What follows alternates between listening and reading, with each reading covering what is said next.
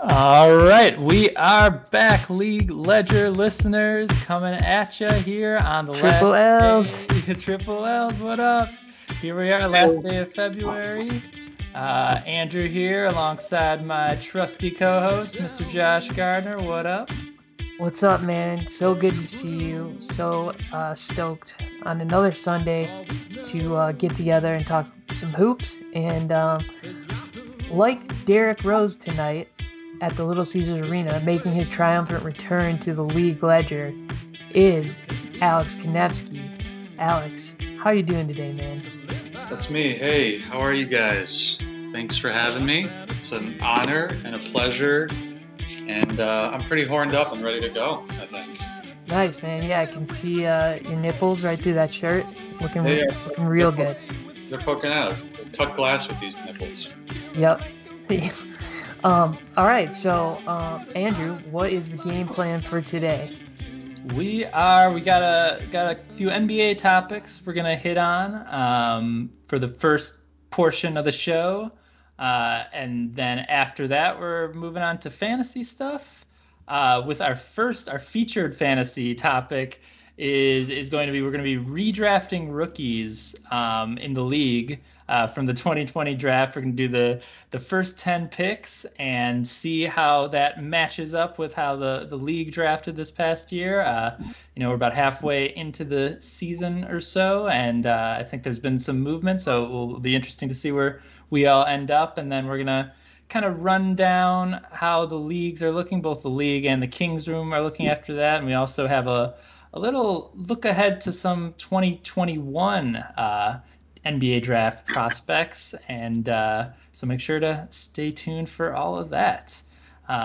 So yeah, Josh, why don't you go ahead and take us into our first topic? Yeah. So, I think everyone that listens here knows that I'm a pretty big Bill Simmons fan. And one thing he talked about on his Monday pod this past week was uh, the NBA being in crisis. And I think what he was talking about was a few things, notably like how the end of the games takes a really long time to finish, how long reviews take when it's a seemingly simple answer. You have the refs kind of standing around that screen trying to figure out. I mean, I know they have a lot to figure out, but it seems like it could go a lot quicker. One thing you didn't mention was just the whole challenge process seems a little weird. How you get one challenge, even if you get it right, you don't get to keep it. And then I think for me, the biggest thing is the amount of like complaining that happens, particularly once you get into crunch time. So pretty broad topic, but I guess I'm curious what you guys think. Like, do you agree just as a basic premise that the NBA has an issue with those things, or do you think that that it's a little bit overblown? Hmm. Andrew, what do you think? So I think that the challenge was just a bad direction for things to go in general. I think that just improving refs' abilities to make decisions on the spot. And I think that the the occasions where a challenge is going to be good to have is so minimal compared to how many times it's just going to slow down the game, especially at the end of games. Um, so I think maybe slightly overblown overall, saying it's in crisis mode, but I'm a fan of anything that's going to slow down or speed up the game at the end. Slow it down, Hey, baby. yeah, slow it down. I want to deliberate those final minutes. Um, so and players complaining, it's gotten worse and worse over the years, and I know we might sound like some crotchety 30-year-olds who are trying to say our era was better and all that, but it's gotten a lot worse. It used to be kind of just Manu Ginobili and a few other guys who were complaining every time, but now it's pretty much any time a lot of these stars uh, touch the ball, they want to foul even if they score and we're barely touched. So yeah, that's a big problem. Price is overblown, but still, they're problems. Alex, where do you stand? Um, I think anybody who knows me is gonna like definitely not be surprised by my position here. But I think we go back. I think we got to move back. I mean, even beyond the challenges, we go back to the '80s. We got to go back to just like clotheslining guys. We gotta go back to just letting guys fight it out on the court. Um, I'm being only halfway serious here because I do like that brand of basketball. But let me address the actual point here. I think the challenge thing in particular is interesting. Um, I think it's definitely an attempt to democratize the process, right? Because you want like the people who are gonna be impacted by these calls, the players, the coaches, to have like a say, right? To have a say in strengthening the system and like and sort of like ironing it out and getting the flaws out of it. Now the issue with democracy is like as we see, I don't want to get too political here, but like as we see in any um, in any democracy is like it's like a dirty, long, drawn out process with like no easy answers and generally like no one's really happy about the result. And so, I mean, you're right. That's kind of what's happening in the NBA. What I'm seeing at the end of here's the big thing also. You're right. It like enables dudes on the court to just complain about every single little call, and then you're opening up like a lot of area for discretion for technical fouls. Actually, I've noticed. You'll see a lot of guys complain about a call that that they think they should have gotten, or they think they shouldn't have gotten, and now you're opening up this avenue for like refs to decide, okay, am I going to tee this guy up, right?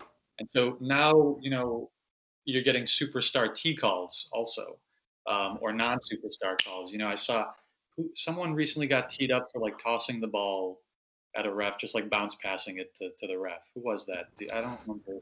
I don't know. It happened to Josh Jackson earlier in the season too. Oh, yeah, it definitely happened to Josh Jackson. Yeah, exactly. Do Yeah. you think Josh Jackson would have been called for that? Like, you know, I mean, if he was James Harden. Well, I think of it.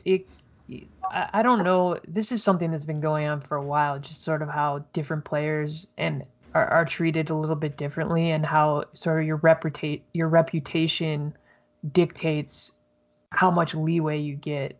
You got a guy like LeBron who seems to be able to do whatever he wants. Yelling at officials, questioning every call, and sort of slide by. And then, of course, the Draymond situation from this past week in that Charlotte game, where they gave Gordon Hayward a timeout. He got pissed, ended up getting two technicals, and then the rest is sort of history there.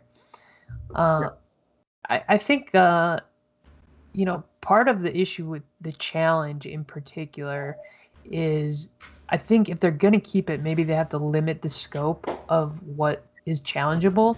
With the charge block thing, it's almost like the pass interference thing in football, which I don't know what the current status is. I think maybe they're allowing it now, but I know it took a while for that to be something that's challengeable. Just because when you slow something down, it's going to be you're going to be able to see things that you don't see in real time, and then it just becomes like, what are we doing here? So I wonder if you think like the challenge should be eliminated, or if maybe we limit the scope here, or is there another answer, Andrew? Yeah, I mean, I think that it's just I mean, obviously the democratization of the process would take time, but with a lot of these things that I think Josh mentioned right at the start, that a lot of these calls, they're pretty simple. They should not take a democratization. They're kind of, you see one replay and you can instantly tell this was goaltending. You can instantly tell that this guy was there before the contact was made. With the technology we have, implementing a system where a review official who's just sitting there, sideline, and just can quickly overturn a call in the final 3 minutes, you shouldn't need that long. You shouldn't need this whole challenge process, and it would only be with calls where he kind of detects when the refs just didn't get it right on the spot. I think something like that. me ask you this: have you lost any faith in refs over this process? Because I kind of have. I feel like maybe it's the challenge process, just like bringing to light, the flaws of refs in general. But I feel like refs have been making some awful calls this year, and in a way that I haven't seen in past years. Like awful calls before the challenge. Before the challenge. Before the challenge. Yeah, a lot of these challenges are upheld, and I'm wondering about just your opinion on that, and if it's just sort of, is it ruining the art of reffing, right? It's trying to make it into science, which I strictly disagree with. I mean, but you're saying like the fact that there is a challenge, they kind of have like a safety net, and it's making them a little more reckless. Is that kind of what you're? It might be making them a little more reckless with these calls. You know what I mean?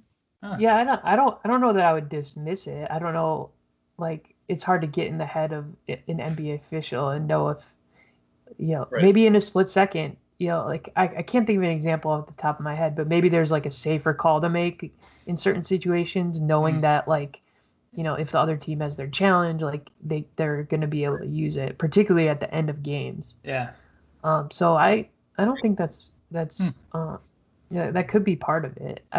To me, like this whole conversation, it goes back to the complaining. Like watching the Lakers play this year it's like infuriating. Just the amount, like a month ago or 3 or 4 weeks ago, I was watching a Lakers Thunder game. I think it was right after the Pistons played them, right after the Pistons beat them, and it's just every call. It's everyone. It's not just like whoever's getting fouled. It's everyone on the court is sitting there with their hands up, like, what's going on? And, the refs aren't calling technicals. It does give you a sense of, like, the refs have kind of lost control a little bit. And I don't know if they're, like, I don't know if there's an answer at this point. They can start just calling more techs and start finding guys. But, I don't know. I don't know if that even helps at this point. Yeah, I kind of hope they don't do that. I really just wish the players would kind of just step up and not make this, the league and the sport all about fouls and complaining. I think it's on the players to me. I think that I wouldn't like to see the increased technicals. I think that would just kind of make things more unbearable to watch, and there'd be a lot of just bitterness, I think, across the league. And I just wish they could kind of just leave it on the court and kind of, if they don't get the foul call, just go back to the other end and play defense.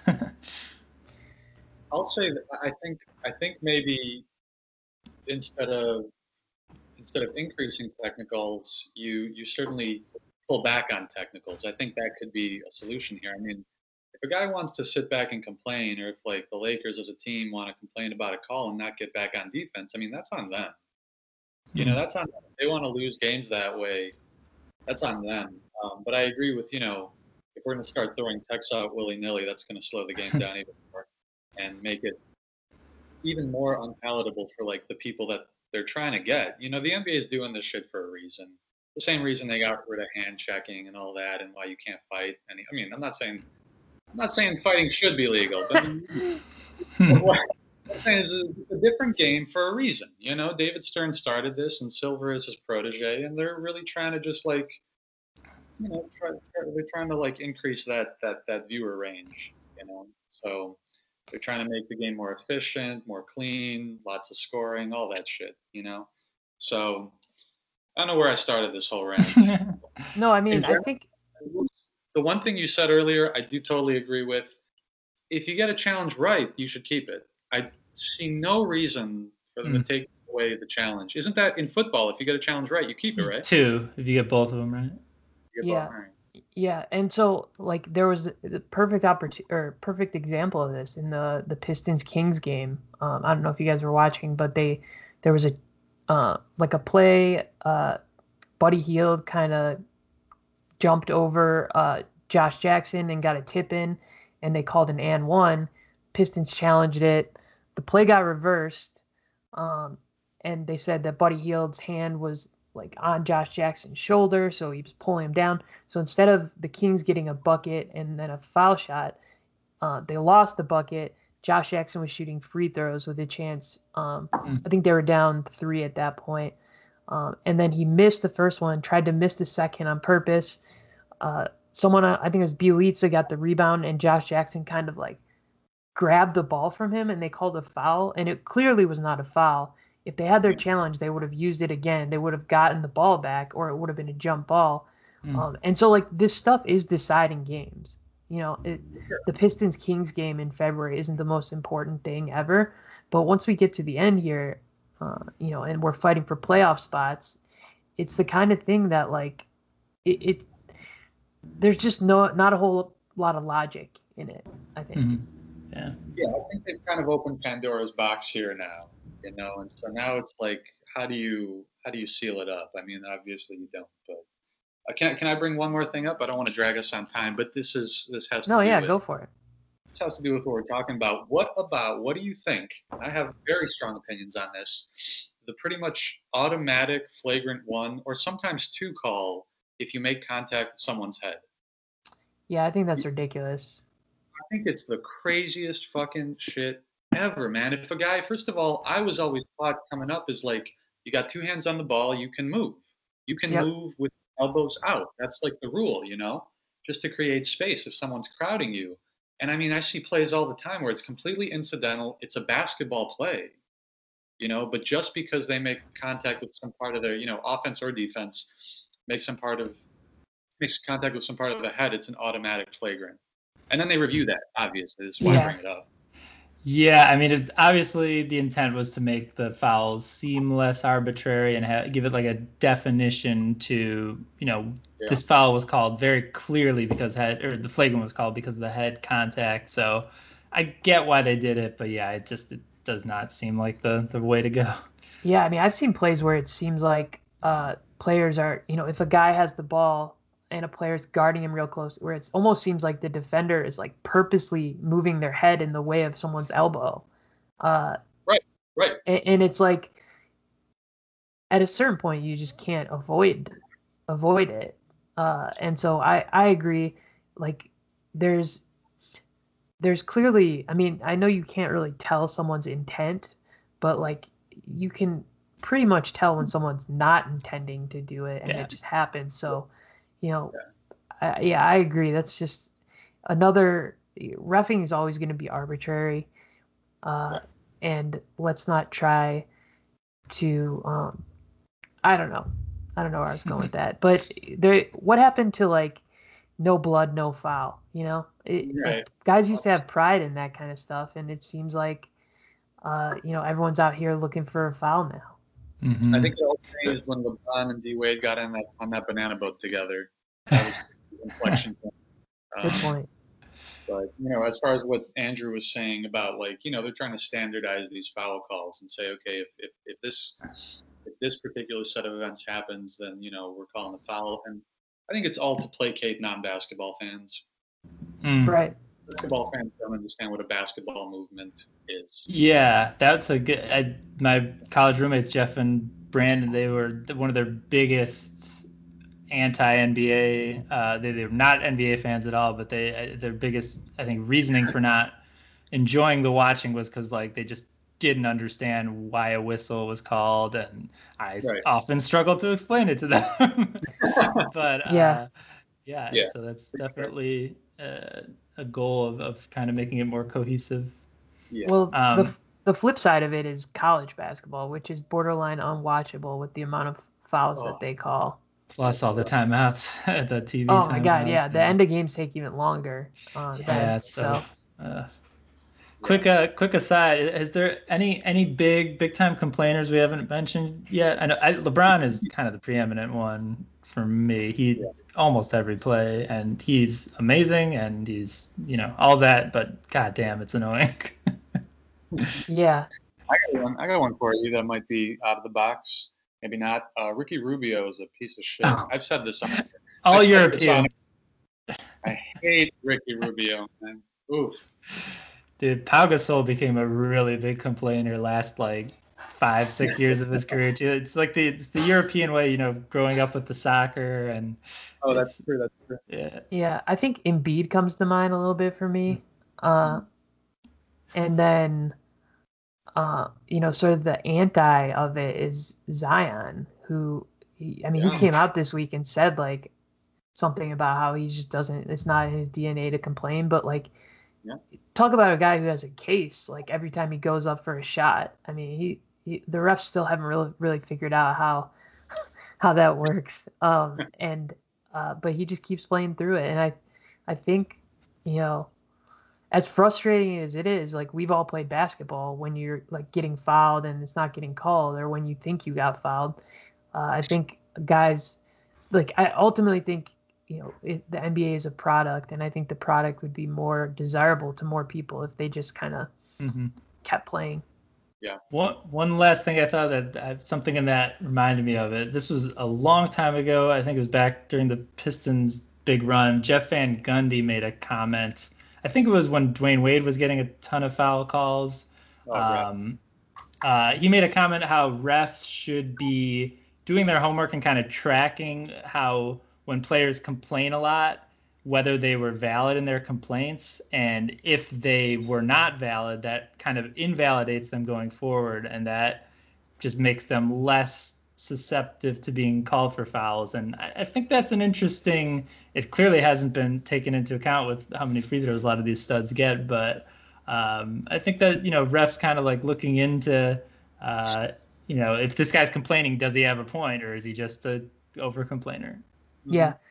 Trae Young, another name that comes to mind. Yeah. Oh, for sure. Yeah, no, I think that's probably happening subconsciously to a certain extent, up until the part where they go back and see if the player was right. I think like to tie it up in a knot, like a guy's reputation is just completely, it plays a big role here.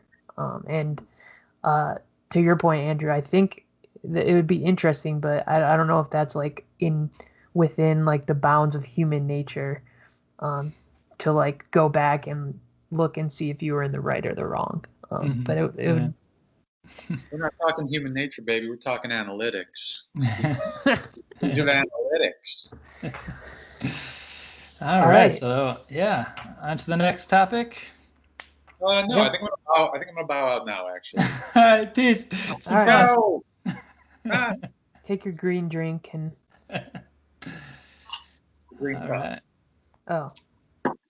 So yeah, we're officially about a month away from the trade deadline. So that is kind of one of our main reasons for this next topic. Josh, you want to pose the question? Yeah, gonna keep it pretty high level here, I think. But with the trade deadline coming up, I was wondering, we all think of like who are the buyers, who are the sellers. I'm wondering if who you guys think should be a buyer. So maybe it's because they're a piece away from being a serious contender, or maybe, they need it just to solidify whatever spot they're in now.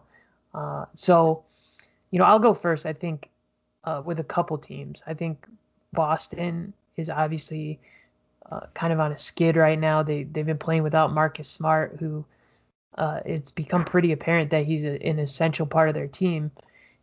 With him, you get the good, the bad, and the ugly. But just even like on the defensive end alone, they're struggling, and just you can kind of see it in their ball movement. They're just depending way too much on Tatum and Brown, who have improved a ton as facilitators, but they're not. It doesn't seem like they're there yet completely. Yeah. So Boston is a team that jumps out. A couple names I've heard are like Vucevic and John Collins as guys to come in. Yeah. It's interesting because they have that huge Gordon Hayward trade exception, so they can take in it's almost $30 million in salary. But it's finding a team and finding a guy that team is going to be willing to part with. I know a $30 million guy who fits the bill. Yeah. I got an idea. I think we're thinking the same thing. Andrew Wiggins. No.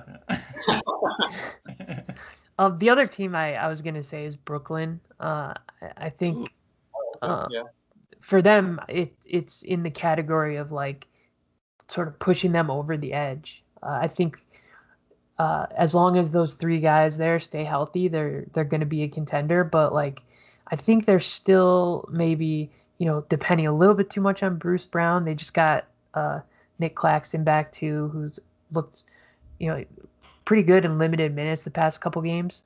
But anyway, any thoughts on those two teams or anybody else you guys want to throw in the mix? You want to go first, Andrew? Sure, yeah. Brooklyn's an interesting one to bring up. I wasn't expecting it. When you posted to our group about the Dinwiddie being available, I was like, oh shoot, we could have that could have been a perfect Derrick Rose swap for Dinwiddie. I feel like Nets, if it's anyone, it's a role player, like a veteran role player.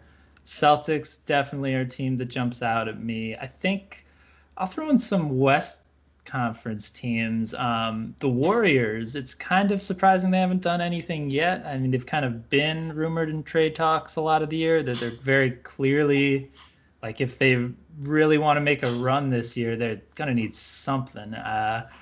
Who it is and how they're going to get it, I don't know. I mean, I think, trading Wiseman is something, if they're really looking to go big, a Wiseman and Wiggins package for a big contract star to pair with Curry. They've got that Minnesota pick too. They do. So they do have a lot of assets.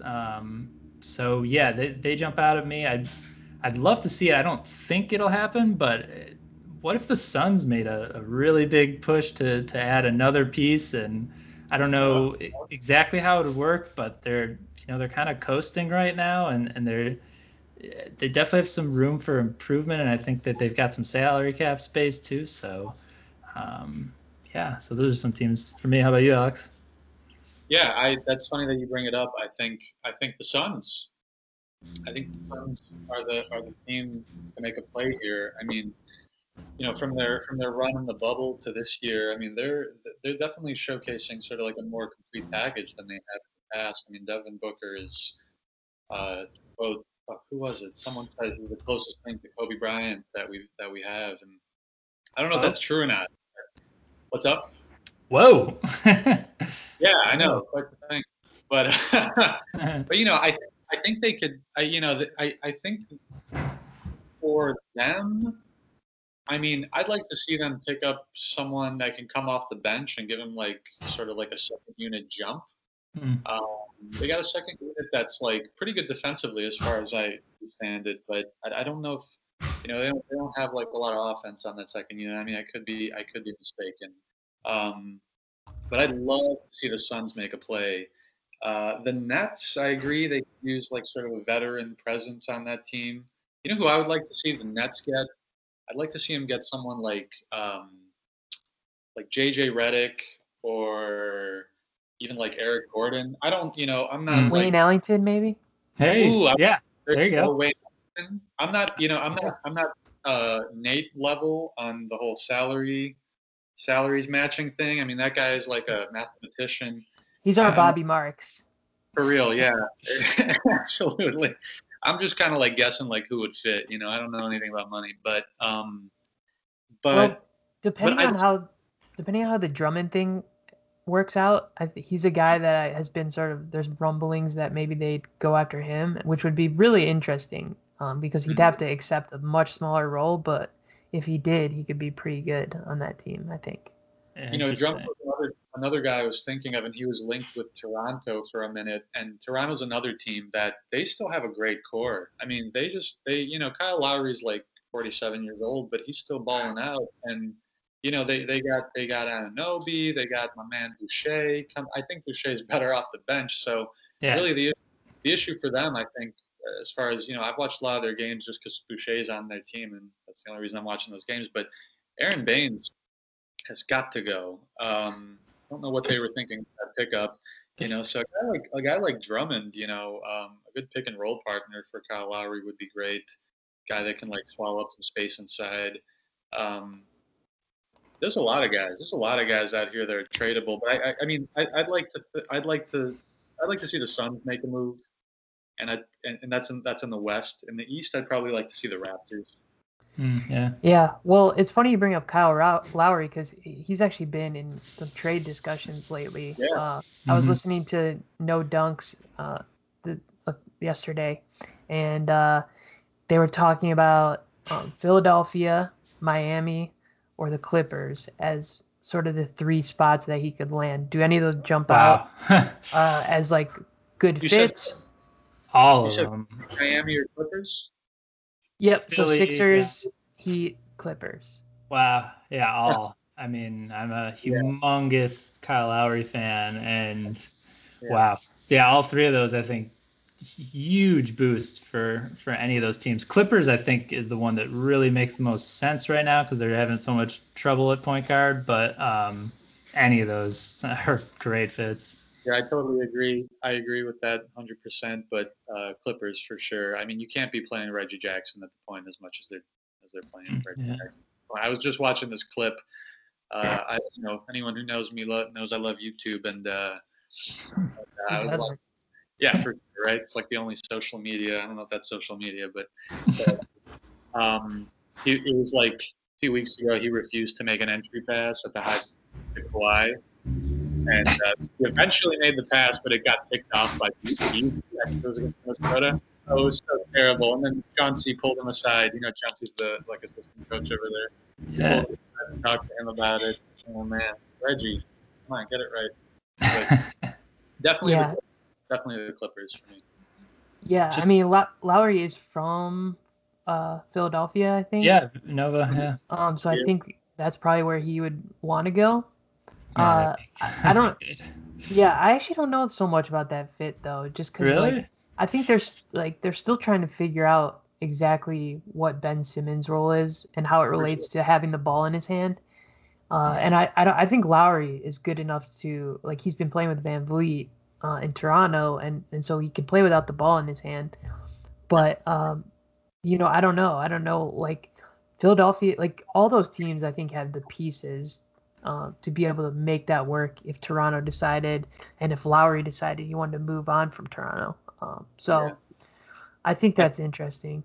Whew, I Adding, love that for Philly. Yeah.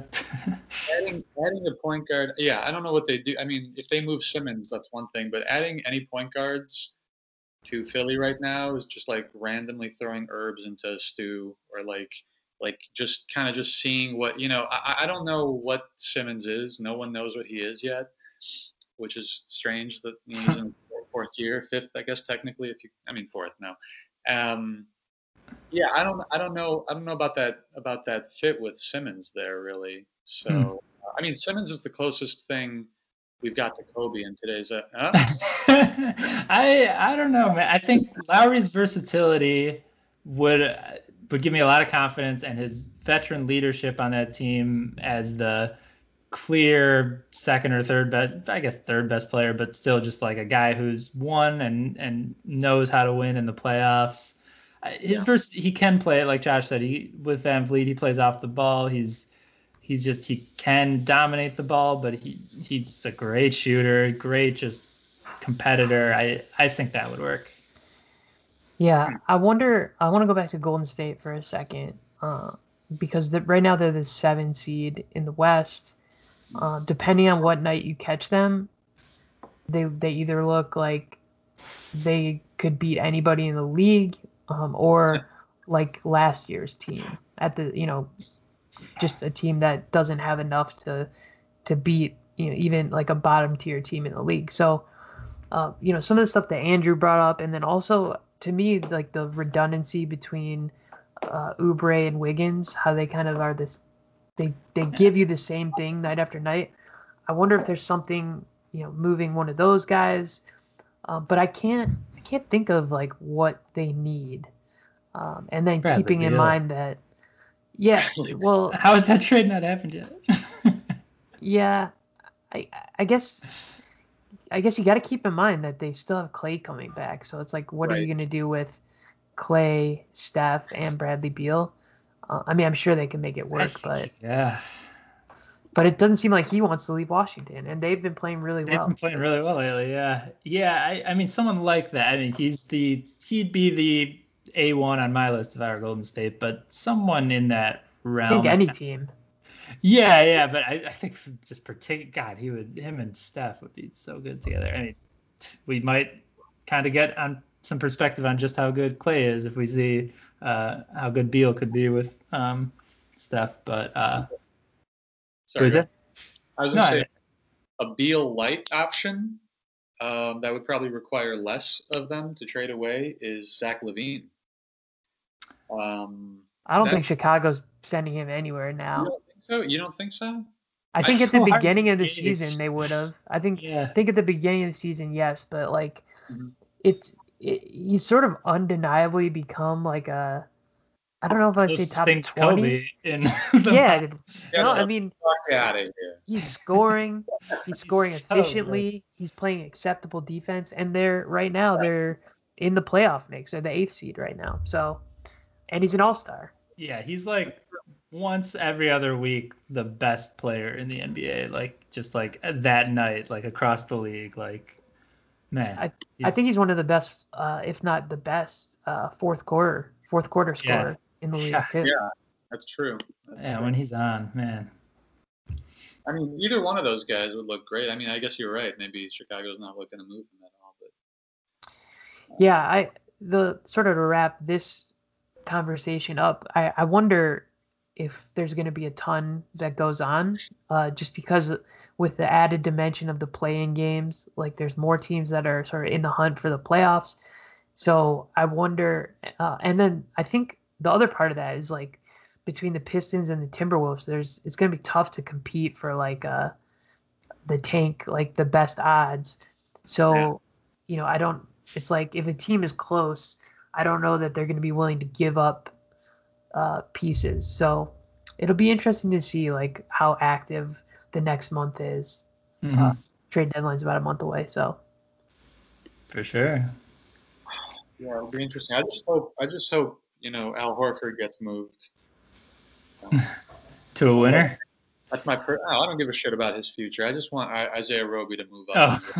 Yeah, I mean Horford. Everyone calls him, the closest thing to Kobe. So. All right, so I think because of where we're at time-wise, I think it might be a good time to move on to the redraft. Yeah, let's do it. You want to do it? I actually randomly sorted something in Excel to give us an order. Oh, okay. So it's going to be Alex, me, and then Andrew. Oh, and then, all right. Regular style draft, not snake. Yeah. Cool, I love it. And then I know we said top 10, but should we just do top 12? Yeah, so we each have 4 picks, yeah. Yes. What was the order again? Alex first? Well, Alex, me, you. Cool. I got to access some of my information. So wait, do I have to I don't have to talk about who's getting who here, do I? No. Just in general, my top 12. My top 12, I'm not worried about. In terms of league value in the league, in our fantasy league. For sure. Yeah. I mean, let's talk for a second before we start about just like why this is kind of interesting at this point, with what we've seen. We got some games under everyone's belt. You've got so you're seeing like what immediate production you're getting, but then there's also like we're still sort of evaluating upside. Yeah.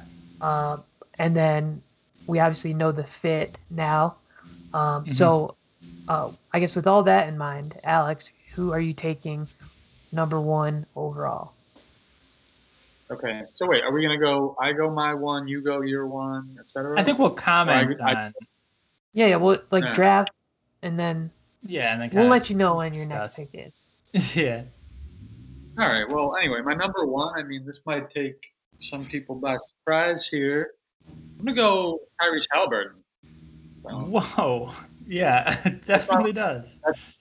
That's my 1. That's my 1. And let me tell you, he gives me, he gives me a lot of the same things LaMelo does, which I have a feeling that's going to be one for a lot of you guys, for you guys. But he gives me a lot of the things LaMelo does, but I think he's more efficient as far as, whatever small amount of research I've done. And he's playing with De'Aaron right now, which I think helps him in some ways, but it also limits his fantasy numbers. So yeah, I think he's still got like a huge upside. I already talked to Andrew about like trading for Halliburton because I believe in him much. Players like that are difficult to find. I think he's got that killer instinct. So I'm into some Halliburton. Wow. Yeah.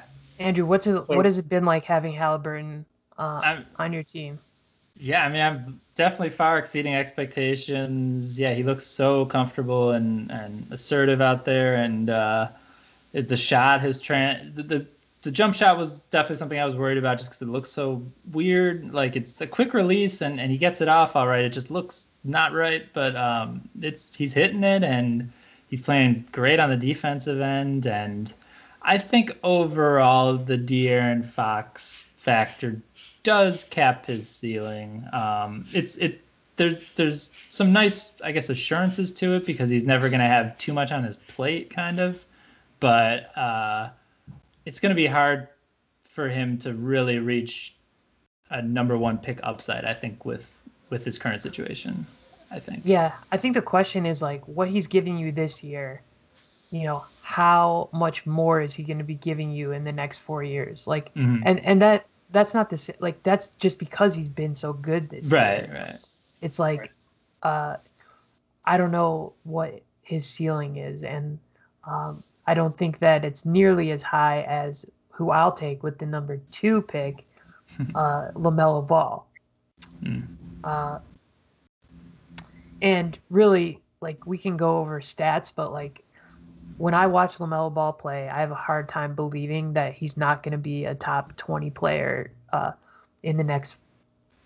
Well, let's say by the time he graduates from the league, the vision, uh, the just the joy he plays with, and how much it seems like his teammates enjoy playing with him, um, and uh, and the shot, like which I don't think anyone expected to be much of anything, but his 3 looks more than competent, and yeah, I mean he's giving you a lot his rookie year, and I think he's like there's so much room for growth there as he gets more and more comfortable with the speed, the size, the strength of the NBA. Mm-hmm. Yeah, I had pretty high expectations, but he's still exceeded them so far for me. I think. Yeah, I had maybe a few doubts, and like the shot was one of them, and how quickly he'd be able to take over an NBA game was another one. But his vision is just natural gift, and yeah, he would have been my first pick too. Yeah. Alex, is yeah, I there a mean, reason? Is there something you saw with LaMelo that made you doubt that, or is it just you feel that strongly about Halliburton? yeah, no, it's no. I love Lamelo. I mean, he would have easily been my second. No, I feel strongly about Halliburton. Um, who's to say what happens in the next 4 years? In terms of what happens with the Kings or what happens with Halliburton individually. Um, in terms of his fantasy stealing, but it's kind of just watching him play. I mean, Lamelo plays with great joy. Don't get me wrong, but joy's not a category, so I don't know if I'm like not something we like count. Which like I said, I love it, but there's just some killer instinct I see in Halliburton that whatever. I love watching Lamelo play. I like Halliburton. That's all. Mm-hmm. Fair Cool, enough. fair.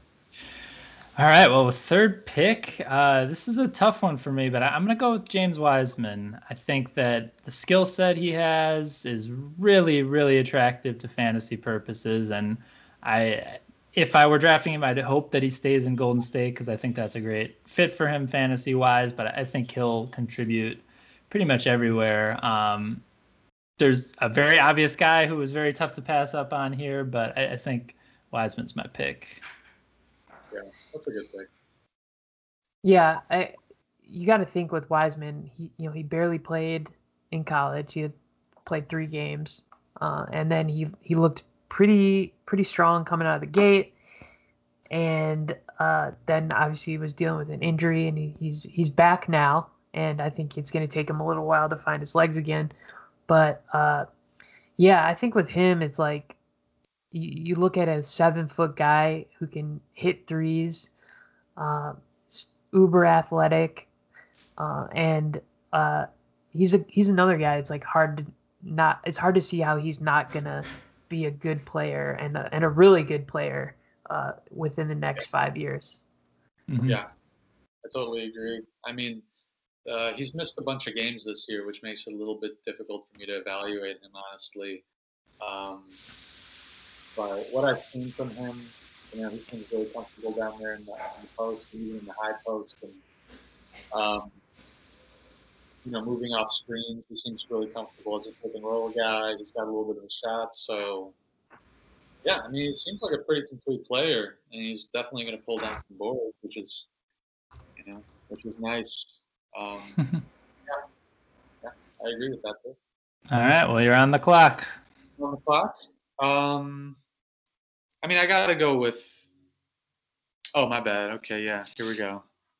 I gotta go with Anthony Edwards, Batman.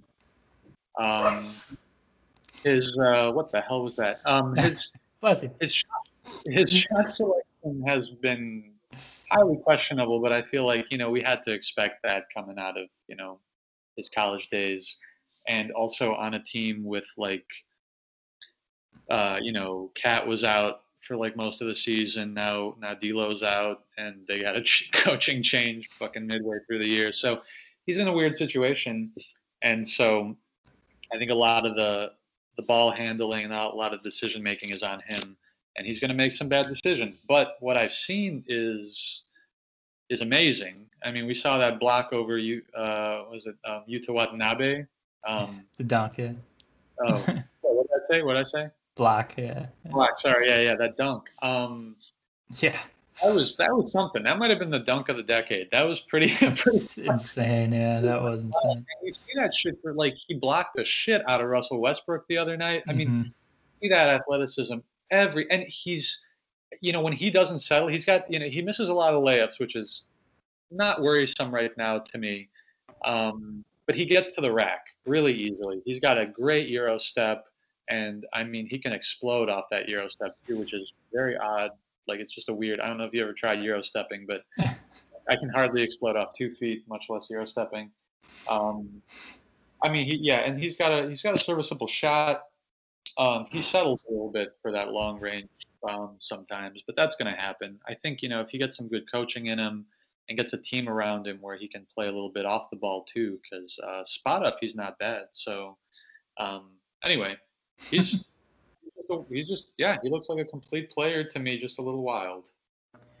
Cool. Andrew, what are your Anthony Edwards thoughts? And was he the guy that you were talking about? Oh yeah, big time.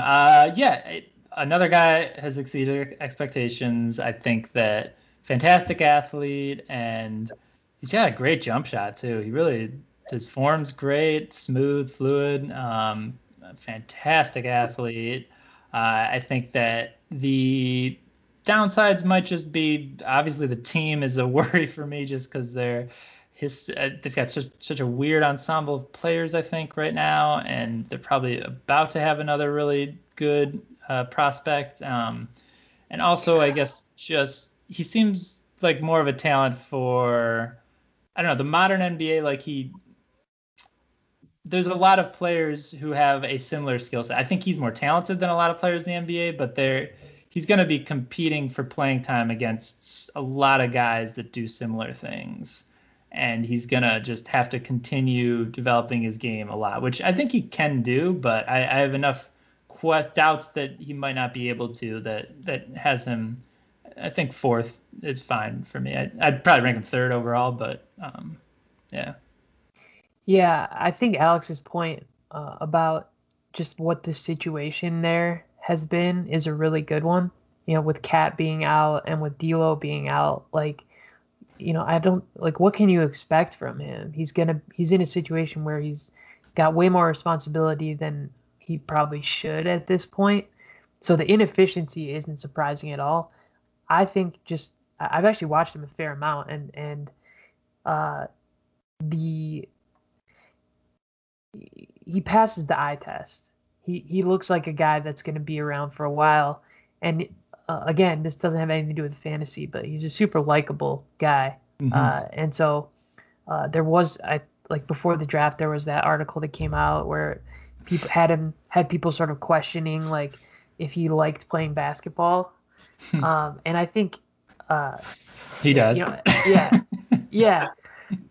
For him, like the ceiling is just completely going to be about his shot and if he can be a good 3-point shooter.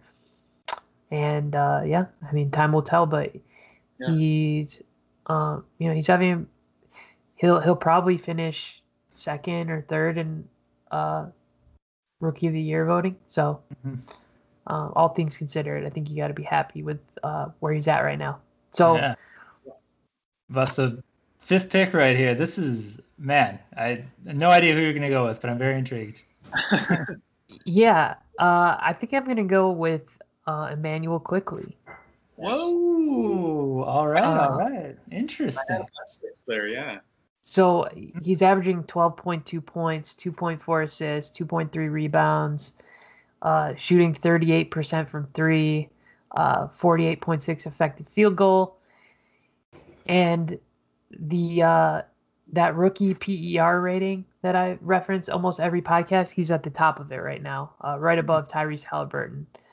So to me, just like on a Knicks team with sort of a crowded guard rotation that got a little more crowded when they brought in Derrick Rose, he stands out as like the future of the Knicks.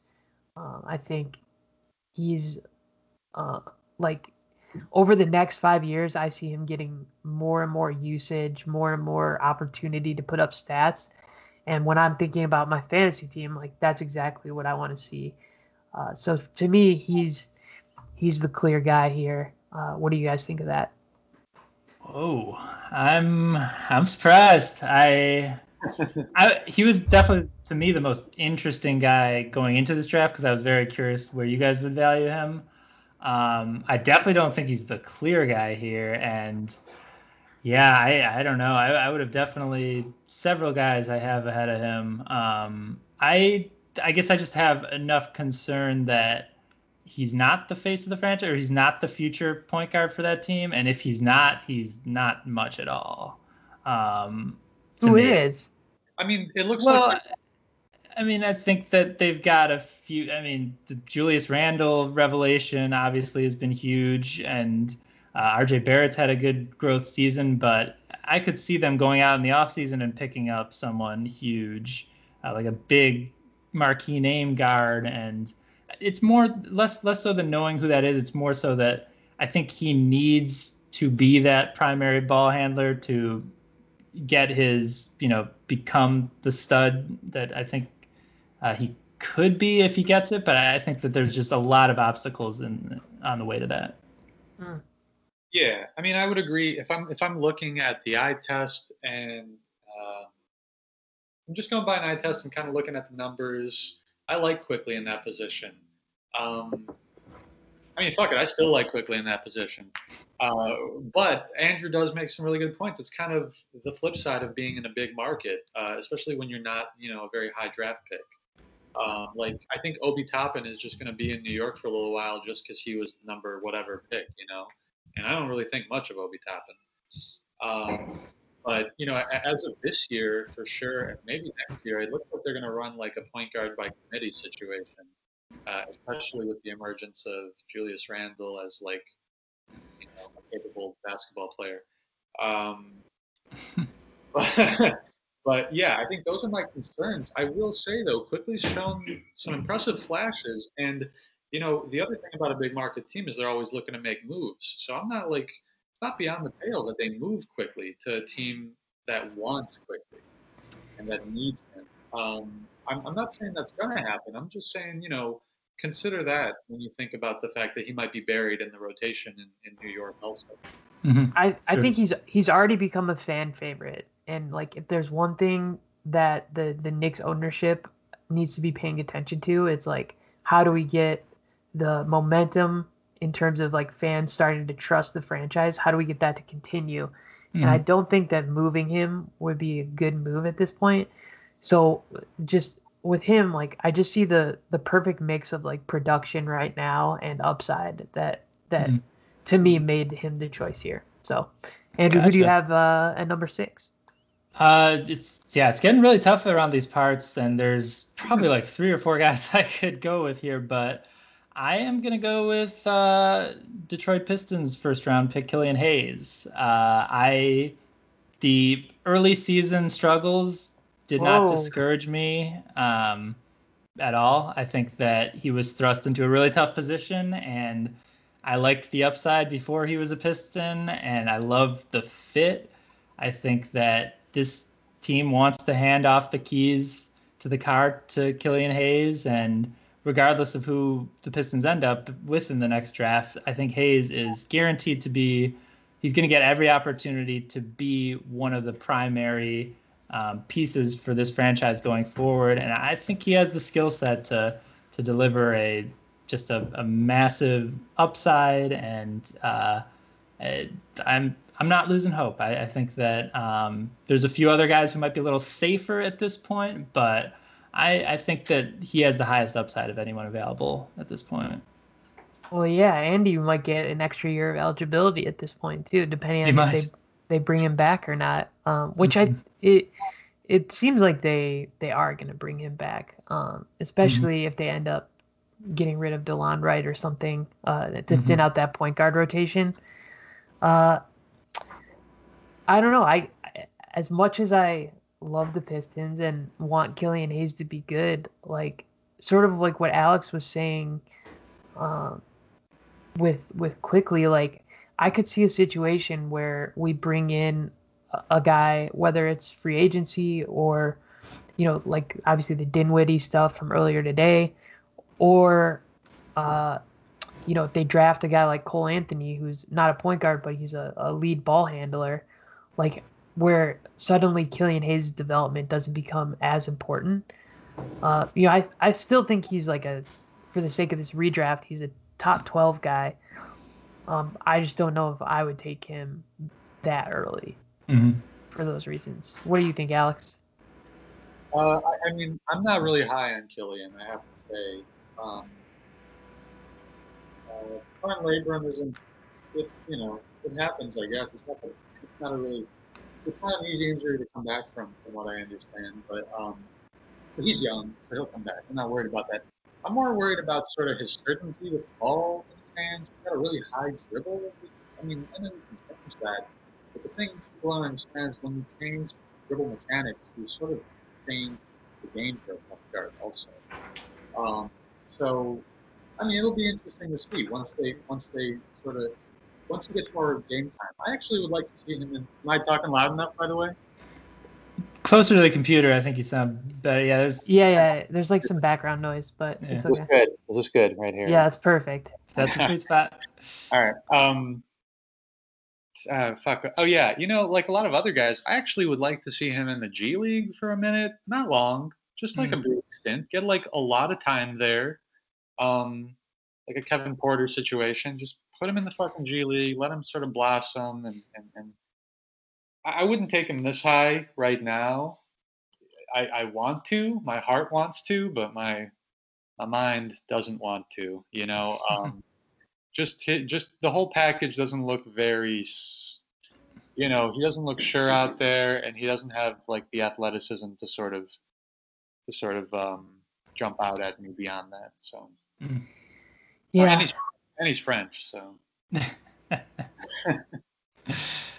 All right. So we're on to round 3. Alex, you got 7th pick here. Who are you going with? I got someone that's going to make Josh really happy.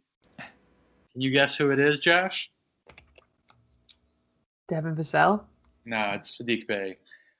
2 straight Pistons. Yeah, here's the thing. We're at the 7th pick, right? Is that what you said? Yeah. Yep. Yeah, we're kind of getting into that, the middle of this pack of like, it's hard to know what to make of it. It was hard to know what to make of it during the draft. It might be harder now. But Sadiq, I mean, he's gotten opportunities that other players haven't. So, you got to consider that. But he's coming ready. He's coming ready. And I got to balance. We're trying to balance out like productivity at this stage versus potential, right? And I don't know how high his ceiling is. I mean, his ceiling I don't think is as high as some of the people we've mentioned and a few of the guys we haven't. I'm not going to name names in case those are your next dudes. But man, he's really produced. I mean, Eastern Conference Player of the Week. We're not even talking rookie. We're just talking Player of the Week. I mean, he was balling out, and I think he makes smart decisions on the court. He can obviously shoot, but he gets to the rim a lot more effectively than I thought. I would have put Desmond Bain. In this spot, except I think Sadiq gets to the rim better and rebounds better. Yeah, he's a sneaky good rebounder. He's a sneaky good rebounder, yeah. And I like him, and I like his arm tattoos. And, just in general, I think, he came ready to play, and I got to give him credit for it. So I'll go 7 with him. Wow. Love it. He wouldn't have been there for me, but I love it. I think you backed it up. I don't give a shit, Andrew, okay? No, I think Sadiq is he's been the greatest surprise of this draft. And he was the third guy the Pistons took. So, I mean, I think took him over Stewart, right? No. Stewart went, was it 16? Yeah. I think Steve went 16. No, I think Stewart went 16. Oh, really? Oh. Here, I have the draft up right now. Let's make sure we're not crazy. Yeah, I might be wrong, but... Yep, so 16, Isaiah Stewart, Trailblazers, to the Rockets, to us, and then 19. Oh, 19. Sadiq Bey, drafted by the Nets, to the Clippers, to us. So, but yeah, I mean, we talked a lot about this last pod, but just how quickly my thoughts on him have turned from okay, he's gonna be a good 3-point shooter, and then we'll see what else, to he's taking the ball to the hole now, he's rebounding, he's and he looks and he's defending, he was defending Zion the other night. Yeah, and he's, I think, been the biggest beneficiary of the whole Blake situation, starting now and playing big minutes. So I love the pick. I think we're at the point now where you're gonna have to measure what we've seen so far versus what you think we can be. It's a little less obvious. So I don't mind that pick at all there. All right, Josh, go for it. Yeah, so for me, I'm going to go with Patrick Williams here. Yeah. I think we all had an opportunity to take him in the real draft, and we all passed. And I wasn't sure he's one of those guys that didn't play. He wasn't even starting in college, and it was sort of almost all buzz generated, his draft stock, and it kept rising and rising. Yeah. And he obviously ended up going 4th, right? To the Bulls.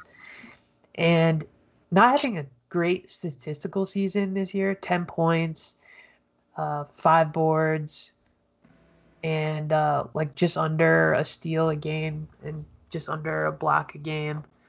And so I think just the potential for him to be an all-around guy, and the thing for me that I think makes him a good choice here is the apparent commitment by Chicago to make him a big part of their future. He's averaging almost 30 minutes a game. Yeah. And he's shown some flashes of being a good scorer, and I think the rest of his game statistically is it bodes pretty well for the next 5 years. Yep.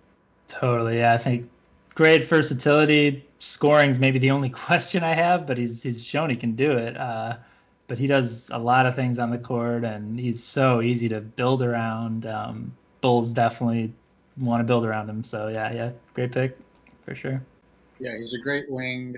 I think he's got, the opposite of Kwame Brown. He's got big hands, which is good. I think we talked about these measurables in a lofty way, but sometimes when you see the measurables at play, they're really impressive. Like back some of the Donovan Mitchell year, I've been kicking myself for years for not taking Donovan Mitchell because when I saw that guy at Louisville, I just knew he was going to be a star because of his fucking length, man. Mm. You know, his length plus his explosiveness plus all the other things we've seen. But anyway, this isn't about him. I think it's a great pick. I like what I've seen so far in Chicago. Like Andrew said, he's easy to build around. I think that's the big thing. He's easy to build around, and he plays both sides of the ball. Yeah. I like that. And I think his defensive stats will only go up. Not by much. I mean, he'll get 10 bucks a game, but he'll go up. Yeah, I think with like in Chicago, it's like Levine, Patrick Williams, and then maybe one of Markkanen or Carter as sort of the core there, and then you add like a couple pieces there, and you have a really interesting team. Yeah. So. All right, Andrew, I'm curious to see who you're going to take here. Yeah, so with number 9, I'm going to continue with my sort of theme of going for the upside play. The guy kind of playing a long game-ish here, but I'm going to go with Onyeka Okongwu. Whoa. Yeah, I mean, the playing time is just not there yet, and he hasn't done anything to me at least to show that he doesn't have immense upside as a big in the NBA. He's blocked by the double machine Clint Capella right now. But I think Okongwu is he's going to be a star. He's going to be a rim protector at some point. It might be another 2 years after his third year. You might not get a ton of value out of him the next 2 years, but I think once he hits his ceiling, he's going to be a force in the league. Yeah. I'm gonna say I got no opinion. I really don't know. I really have not seen him play at all. He's barely played as far as I know. So I got nothing. He was injured at the start of the year, right. And Capella's having a great year. Yeah. John Collins is in a contract year and is playing really good. We obviously mentioned the possibility of maybe a Collins trade, which I think would free up some space for him. So it's really just been about opportunity and just the situation in Atlanta isn't great right now. It seems like the coaching staff is probably going to be on their way out. Lloyd Pierce is, I'm friends with a Hawks fan who's not thrilled with Lloyd Pierce, and I think they're not really winning as much as people thought they would. They are currently outside looking in of the playoffs. They're behind Indiana and Charlotte as the 11th best record at 14-19. So I don't know. Hopefully he gets some run. They took him pretty high, so you think that they'd want to see what they have. So maybe it's just a matter of like injury and bringing him back slowly. Because the buzz about him before the draft was pretty good. Yeah, it's a patience play for sure, but I think that he could fit perfectly on that team in due time. Yep. All right, so one more round, Alex. Who are you going to take with your last selection here? This is tough. This is really hard. There's so many guys. We'll go over honorable mention guys at the end for sure. Yeah. Sure. Yeah, definitely. Now, can I count? I'm looking at like our draft, right? Can I count guys who weren't taken in the 2020 draft, like just like guys that we drafted from the league? You know what I mean? Like not guys, just rookies. Just 2 rookies. Yeah. Okay. Because Andrew had a good pickup with Lugansk Dort. So. Oh yeah. No, but I'll probably go with Cole Anthony. Okay. I think he's shown. People were wondering about his motor. And kind of like, is he going to play hard in the NBA, this and that? And he was at UNC. Freshmen at UNC always have a hard time. So I don't even fucking count that as like, if a guy has a hard time at UNC his first year and then declares for the NBA, I'm like looking at him basically just with fresh eyes. Well, as fresh as you can. I'm looking at like high school, I guess. And yeah, he's got, I think he's got what it takes to be a starting point guard in the league. He dishes more creatively than I thought he would. He's got a nice shot. He's explosive to the rim, and he plays good defense. So I think he's injured again now, or No, I mean not again, but fucking what's his He's name? been injured. Fultz got injured, Mm-hmm. got injured, and that kind of thing happens. But before he got injured, he was leading that first unit, and I liked what I saw from him. And I thought he'd be pretty good coming out of UNC. So Mm-hmm. What do you think about Cole Anthony, Andrew? Yeah, I'm a fan. He can score the rock. He good distributor too. I think he got thrust into that starting role really quickly. Wasn't surprising. It wasn't expecting that, and he kind of has a weirdish supporting cast. But yeah, I think he's going to be around for 5 years, and when he has the playing time, he's going to rack up a lot of points, threes, and assists. Yeah, I think Orlando's a team in flux too. They've been in perennially the 8th seed. Seems like no matter what, they end up there, which I believe they're. Well, they're not right now. They're 13-21, third worst record in the East. And there's obviously a hole there at the point guard position. They had to play a couple games this year without a point guard. Like, they were running Aaron Gordon there, like as their lead ball handler for a while. And then he got hurt, and then they were having to like piece together like Ennis and Terrence Ross and letting those guys try to run the offense. So when Cole Anthony gets back, he's going to get an opportunity and plenty of run to get some production. And to me, I think it's just about like what's the ceiling there. And we'll see. We'll see what happens in Orlando once everyone's back from injury. Once Jonathan Isaac is back, and which is obviously going to be next year. But I think I like the upside with Cole Anthony for sure. Cool. Who you got, baby? All right, Josh, your last pick. Yeah. So it's between two guys for me here, and I think I'm going to go with someone that's on my team, Devin Vassell. He's also dealing with an injury right now, and he's not having like the greatest statistical season, but almost in the same way that like you just feel comfortable with Tyrese Halliburton out there. You sort of have like a light version of that with Vassell, particularly on the defensive end. Like his ability to get steals is crazy, and then I think San Antonio has like a weird guard rotation. So once that sort of gets settled out, whether or not they bring back DeRozan, I think the opportunity is going to be there for him in the next few years, and I think I've seen enough from him to believe that he's going to be a guy that's going to be there a while and be good. Nice. Yeah, totally agree. I think he looks great on the defensive end, and I have confidence he'll be good enough offensively. I think still questions overall how good he is going to be on offense, but I think with how good he looks on defense, he's going to have a regular rotation spot on the Spurs for the next 3-4 years, and yeah, definitely passes the eye test for sure. Yeah, I mean, I think it all depends on what San Antonio does in free agency, and if they want to. I mean, I'm hearing rumors about them moving either LaMarcus Aldridge or DeMar DeRozan or both or something.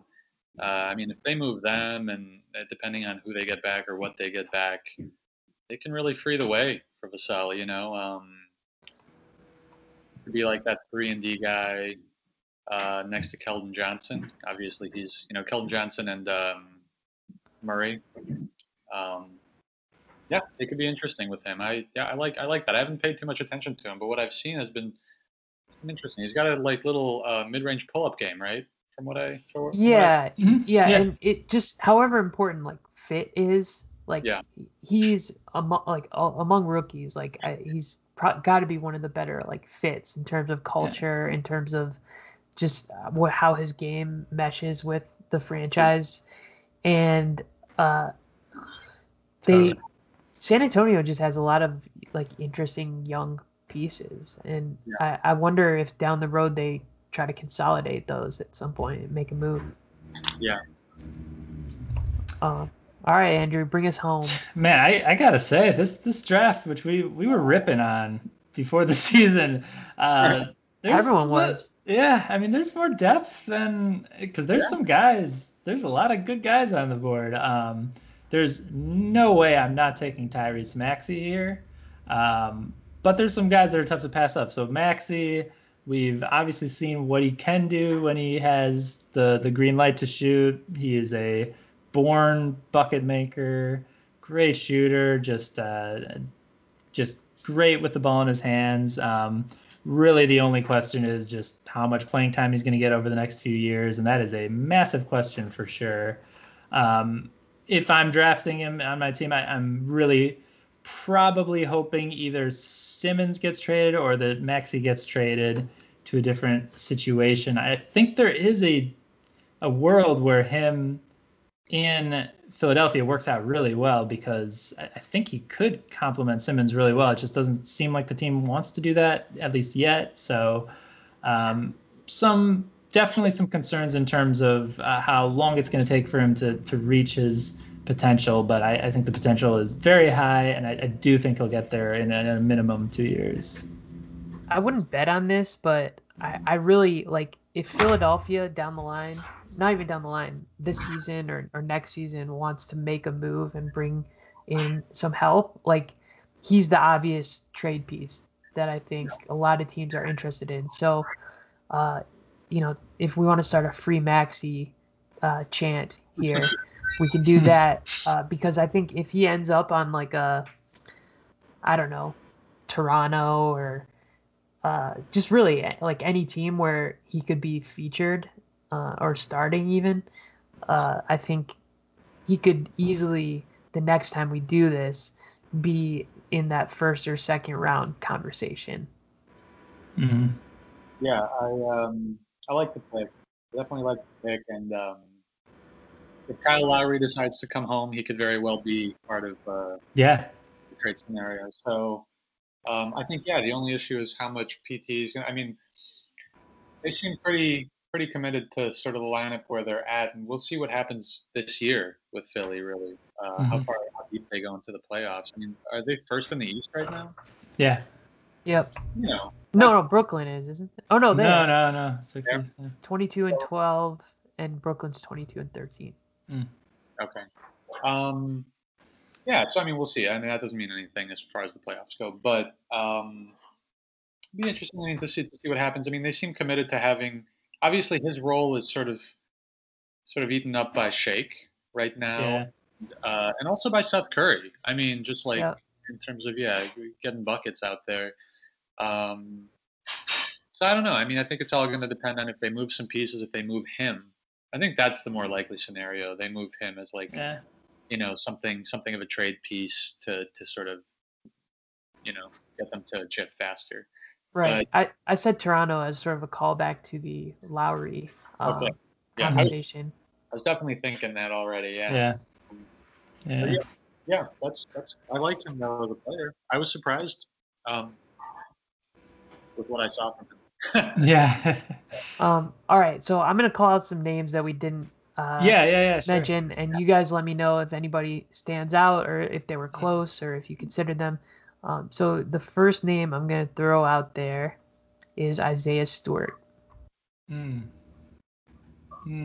Not top 12, but next somewhere in the next 10, 5 to 10 maybe. All I right, would say somewhere in the next 10. I mean, great fit for the Pistons, but I don't know about in general. Room for growth. I'm I not don't know about positive. yeah, I don't know about fantasy. all right. What about Obi Toppin? He would have been one of the next for me for sure. Um, Alex, you seemed a little less certain about that. I'm less certain on Obi. Uh, less certain on Obi. Maybe it's the situation. Maybe it's in New York right now. Um, yeah, I wouldn't put him. I'd put him maybe could be in the next 5 or 6. 5 or 6. All right. What about Desmond Bain? Again, going by like sort of the productivity versus the potential. You got to give him credit for what he's done so far. He's one of the best 3-point shooters in the league by Yep. percentage, and he's actually like a more serviceable passer and slasher than I thought. And he'd probably be in my next few. Yeah, same range, I guess, as Stewart. I'd take him over Stewart, but just questions on how that team's going to line up in the next couple of years. I'm not positive how big of a role he's going to play yet, but I like him. Yeah, he's the guy. Like, I mean, you can't shut your mind off to a guy that can shoot that good. Right. He's a great shooter, yeah. Right. Let's go another guy in Memphis, Xavier Tillman. Yeah, that's an interesting one. I figured he wouldn't get picked in the top in our draft, but there's obviously a case that he should have. I mean, if you're just this year alone, he should have. I think. But thinking in terms of growth, I don't see a ton of growth from him. So I probably would have taken Stewart a little ahead of him. He's probably 4 out of this group for me. I think he's sitting on the roof right now. He's hit a ceiling. He's hit the ceiling. I mean, that's a mean thing to say, right? No, I agree with Andrew. I just don't see. Well, yeah, they're gonna get Jaren Jackson Jr. back soon. That's a big, especially because of that. Yeah. Mm-hmm. Yeah, to me, he was like the guy that I was sort of considering. Him and Vassell. I think that I like his upside actually.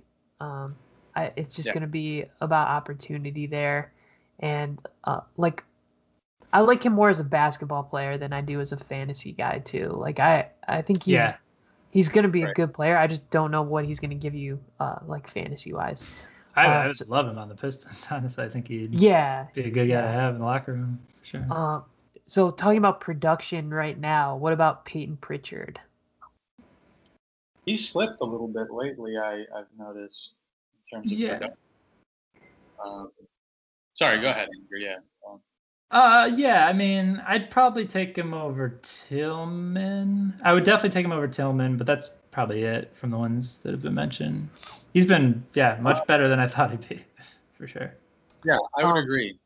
I would agree with that. Okay, so two other guys I want to bring up, and then I'll sort of let you guys, if you guys have anyone else. Mm-hmm.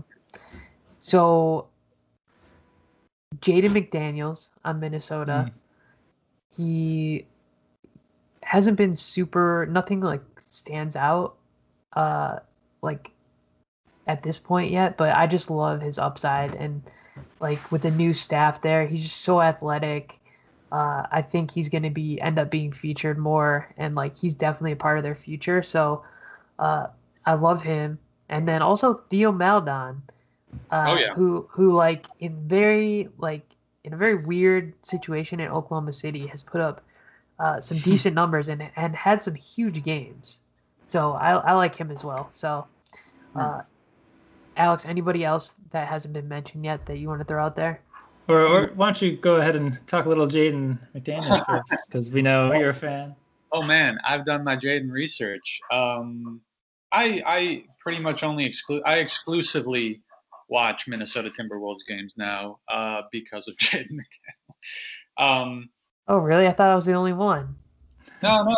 I got him in that trade with Greg because I really like his upside. Also, I mean, I was telling Andrew, he's got the highest block rate among any players that are not centers in the league. Yeah. And I mean, it's not just that he's a great athlete, and it's not just that he has good timing, but he's got a nice 3-point stroke. And even at times, he shows a couple dribble pull-up in the mid-range. He can get to the basket. He's not. Here's the issue: is he's weak. Straight up, there's no better way to put it than that. When he goes to the bucket,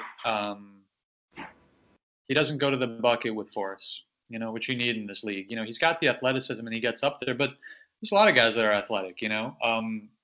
So he needs to put on some weight, and if he can get it in the weight room a little bit, I mean, I think that guy might be a problem. And if they really work with him, the other thing was with Chris Finch coming in. I thought also he was going to get a lot more playing time, but in the first couple games, he's actually seen decreased playing time. Worries me a little bit. I don't know how much I should be worried in the long term. They're playing Okogie a lot, at the core. So, I mean, I don't know what they're going for there. But I think his upside is pretty tremendous. He reminds me. A lot of people throw out Kevin Durant because he's long. Um, he's Yeah. not really a Durant type scorer, but I think he's somewhere. He could be in like an Ingram range.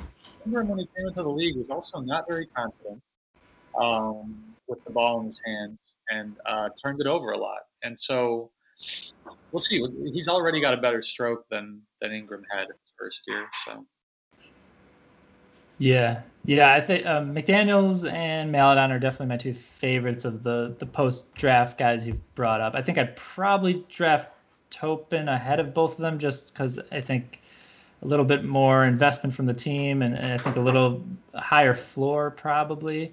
But love McDaniel's skill set. Saw the Durant comparisons right off the bat after watching some of his videos. He's definitely lanky guy with a good-looking jump shot who's better defensively coming into the league than Durant, which is encouraging.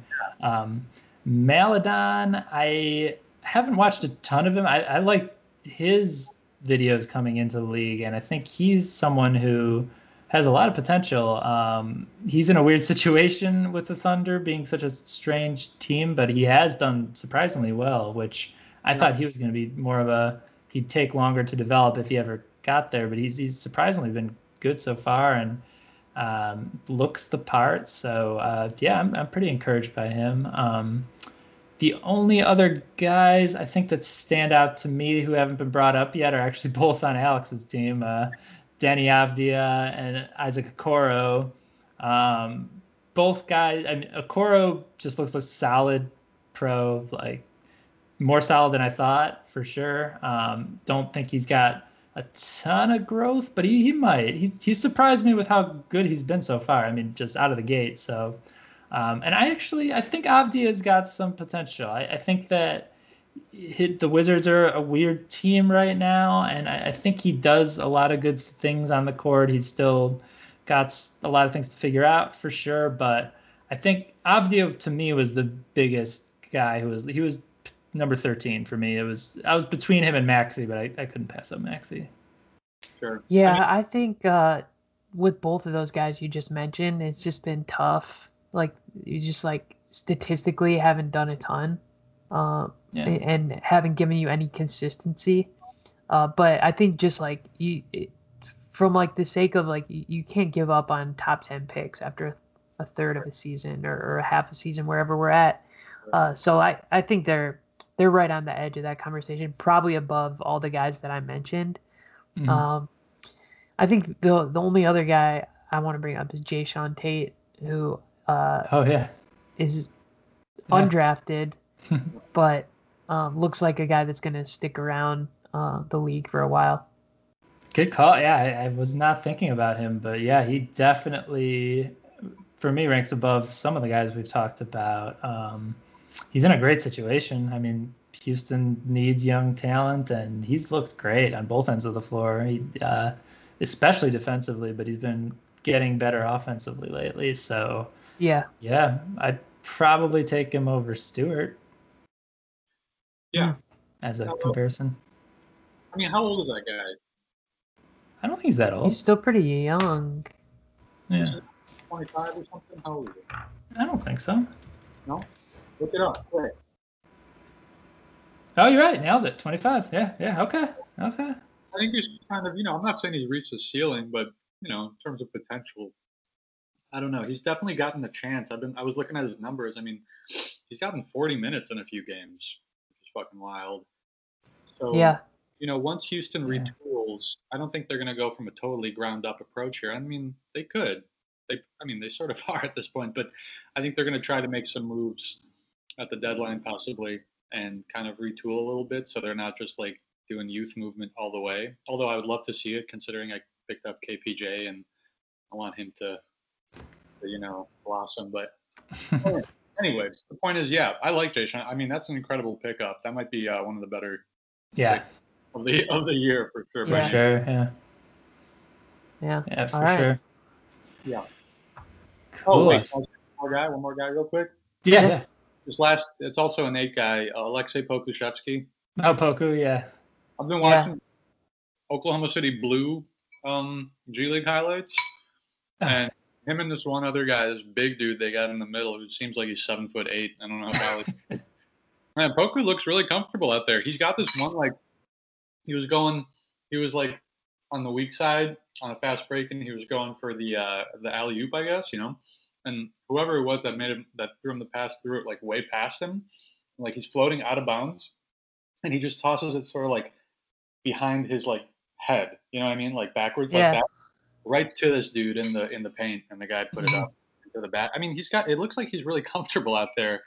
He's a good ball handler. Yeah. It reminds him of the high school games he used to play in overseas. I was gonna say, yeah, he might have too much confidence sometimes, but is that a bad thing? I don't know, but he's got an incredible. I mean, he's got an interesting skill set. You know. So, yeah, that's a guy that's interesting to watch. For sure. Mm-hmm. Sid will be glad that you threw that out there, or devastated. Yeah, but could be either way. All right. Well, we're coming up on the 90-minute mark right now, so I think I don't know. We can call it. We can call it for today. Let's keep it going, man. I think the draft was a ton of fun. That was definitely one of the segment highlights for me, for sure, of the podcast history. I love anything draft related is always up my alley. So. So I think we might call it quits for now. I think I got to run, but we'll check in on the league standings and stuff in a couple weeks when we meet again. And hope everyone is doing well. Thanks again for listening, and we will see you soon. Thanks, Alex. Yep. For sure.